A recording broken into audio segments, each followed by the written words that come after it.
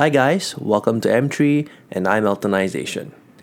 This daily podcast is brought to you by Property Movement. Follow us on Instagram, Facebook, and Spotify.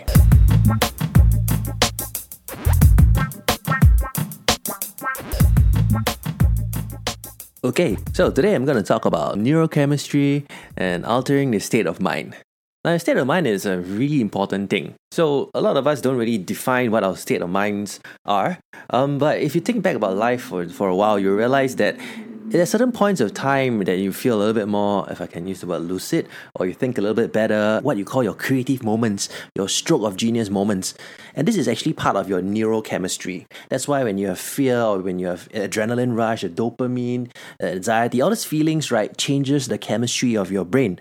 So altering your state of mind is actually a life hack and a very important trick. For me, at least, I always alter my state of mind before I go into a big meeting where I have to be vocal about things, or before I going on stage to give a seminar or so on. This state of mind I allow myself to float into or enter to, right, is a different one, whereby I have what I call lucidity and a clear chain of thoughts. Altering your state of mind doesn't mean you got to be like crazy aggressive or like, oh, let's go kind of thing. Anything works for yourself. What we need to know is how to alter this state of mind. So the neurochemistry is really chemicals in your brain.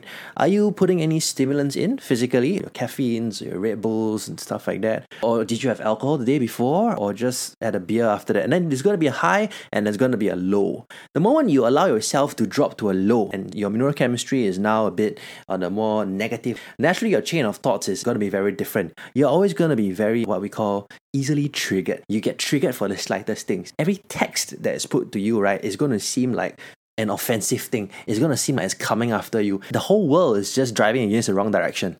That's how you feel like. That is something that we have to be conscious of. Especially as salespeople, customer facing, frontline salespeople, we need to know the state of minds we are in before we meet our clients, or even just meet our colleagues, or to be the best of ourselves for our family members. You want to be your best for the people around you. And a lot of it is controlled actually by your state of mind. And this is going to show through your expressions, your choice of words, it's everything. So it's important, guys, to alter your state of mind and respect the neurochemistry of the brain.